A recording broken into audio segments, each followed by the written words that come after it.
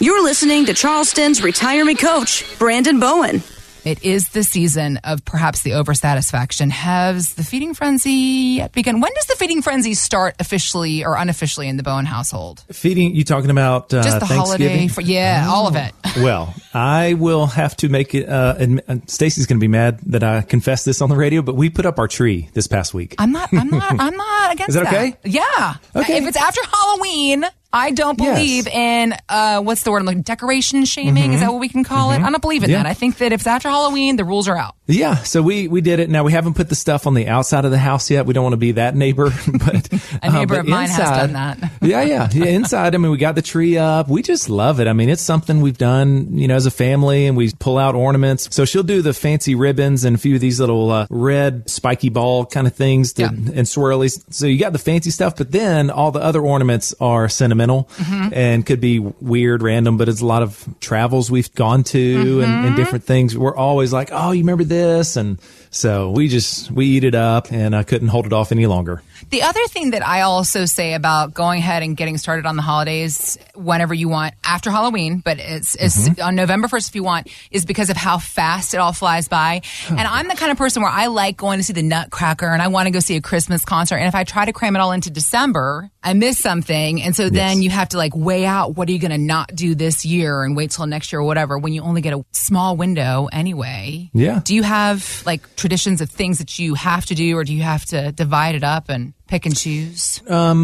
Just a few things that we'll rotate through. We like to go see the James Allen County Park lights and different things, and going to New York has always been right around Christmas time, and walk around, do some shopping on all the windows. Do you actually do that? Yeah. See, I want to do that. That's something I haven't yet to do. That's my goal, and I know I'm not going to do it this year because it's already, November? I don't even want to talk about it. So we haven't told our girls, but we're going to surprise them we're going to go up there early December. We're going to tell them the night before, we're like, go pack a bag. We're leaving in the morning for New York. So we've got that planned, and they're going to see some shows on Broadway and all that good stuff. So we love it. We love New York. I am very envious, and you are going to really surprise. I jump up out of the suitcase. Yes. I am 6'1". I am not packable. But it's the reason why I bring all this up is because I do feel like so many of us suffer from the fear of missing out, the FOMO factor that creeps in every holiday season, and the wanting to do it all. And of course, we're human. We can only do so much. And then January 1st rolls around, and you don't want to have some, kind of holiday regret. I guess for maybe January 1st, a lot of us, we're just happy to have survived another holiday. Sure. Yeah. And then we got the bills. They start coming in. You're like, oh my gosh. We shouldn't start on that. We shouldn't go down that path, right? It's still don't November. Talk about bills. No.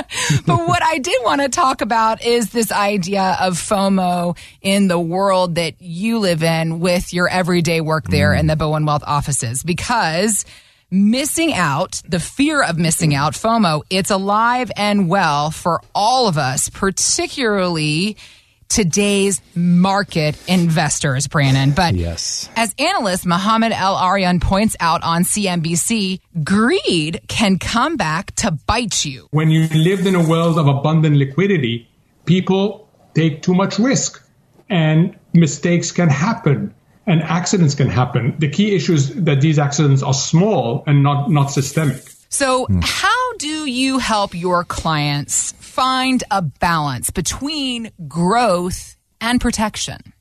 Great question. And yes, that FOMO, I mean, I think through when my kids were little, or my niece and nephew right now. I mean, it starts when they're 2 years old, right? I want that toy, and they fear of missing out, and all the way till when we're 85 and sitting at Hardee's having coffee with all of our friends. And these guys, they talk about, are on the golf course right now. Everybody's always bragging about returns and this or that. And we feel that. We feel like, man, I'm missing out somehow, And so what we do here with these portfolios, I mean, a lot of times people come in, and I see it in it. They might not admit it, but I see it because they're staying way too aggressive, way too aggressively invested, and they're either about to retire or already in retirement. Okay. In fact, I had some clients this past week. He is 67 and she's 65. Okay.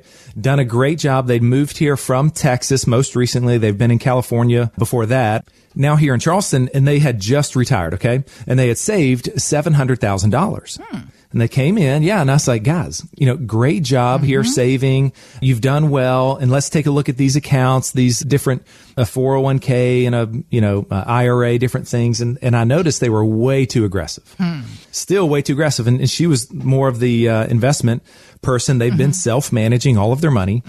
And she goes, well, Brandon, yes, I know that we're aggressive, but that freedom fund that I've been in, it's just been going up so nicely. It's great. What's the freedom fund? It's a Fidelity freedom fund. Okay. Yeah. So she was telling me it's been great. I'll log in and that thing's just gone higher and higher and higher. And it's great. I think we'll just stick right with it. And I'm just looking at her. I'm like, surely she, I don't want to insult anybody, but I'm like, I get it. But don't you realize here that just as easy as it went up, well, in fact, easier, it can sell off even faster, right? I've heard it said that it's we take the stairs up in the market, but then the elevator down. It can feel like a falling elevator sometimes. Yes. Yeah, like a bungee cord or something, it can go down so fast. And then it's harder to make it back up. And I was like, guys, you've got $700,000. That's the most money you've ever had. Don't you see how you don't need to take that risk anymore? Don't feel that FOMO and that if the market's going up, you want all of your portfolio to participate. And I said, here's what we need to do. And what we have here, and Heather, I do want to offer this to everybody, and that is our 5 steps to a confident retirement. Okay. It's something we can email it, or if you want to come in, we can work through it together. But let me walk through those 5 steps because it was perfect for them in the office and it might be good for you too here. So the first step that I'm helping them do is we have to calculate our expenses. Okay. Yep. Might feel or sound pretty elementary, but hey, when you head into retirement, a lot of people have been making good money and they haven't really had to watch their pennies and their dollars and things. But so now's the time to pull out paper and pen and say, okay, what are our bills? What are our expenses? And if you want to overachieve, give me a standard of living and then a discretionary number. Okay. So let's calculate your expenses. Number 2, calculate your guaranteed income sources. Okay. And that amount of guaranteed income that you're going to have in retirement. And when we talk about guarantees, I'm really focusing on Social Security here. If you have an old school pension available at work, so that would be some guaranteed income, or maybe an annuity or whatever. So I want what you put in here needs to be guaranteed no matter what happens in the market. Okay. This kind of income. So calculate that guaranteed income. And as you might imagine, there's going to be a delta between what your guaranteed income is and what your expenses are. Okay. So then third step, let's add up all of your retirement accounts, all of your savings that you've been working so hard towards and been building over the years designed for retirement income. Let's add all of that up. So now you have that big number. And this is the hardest step. And that is number 4. And that is to build a defensive strategy to cover all of your expenses after taxes. That is the hardest part there because what do? Some people love annuities. Some people hate annuities. Some people want to use, a bond portfolio and like that liquidity. But the fixed income space is really, really difficult right now to find any kind of return. Right. So this is where it's really tricky. But that step number 4, build that defensive strategy. So that means that we've got to get some money. We got to start pulling money out of those Freedom Fidelity funds. I'm not just picking on that fund, but our equities and our growth and our high risk positions. We can't be there in retirement. Right. That's more from when you were 40 and 50 years old. Now in retirement, we want boring, steady returns, consistent, steady, increasing income. That's what we want to look for. Okay. So that was that 4th step. And then the 5th one is, I would say, double check your plan with your advisor. Right. Yep. And that's where we're sitting down with this couple here and we're building that. And I'm giving them several options, like 3 options that I would put my stamp of approval on, whichever one they like. I don't slam them into one strategy or portfolio or whatever. I say, hey, here are 3 ways that I believe would be a really good probability of success for you, right? That is reducing our income. Let's cover our expenses in retirement so that when, not if, the markets sell off, and we're bracing for that right now, actually, as we finish up this year, head into 2022 with the Feds reducing their support, tapering that. We know inflation and interest rates are going up. So there's so many things that are triggering warning lights. Got it. Right? Yep. So now is the time. The market's at all-time highs. How much more do you want to risk and continue out there exposing a lot of your life savings? Now's the time to say, okay, time out. Let's get this plan into place. Let's build it for income, reduce risk, and manage our taxes. Find out more at bowenwealth.com.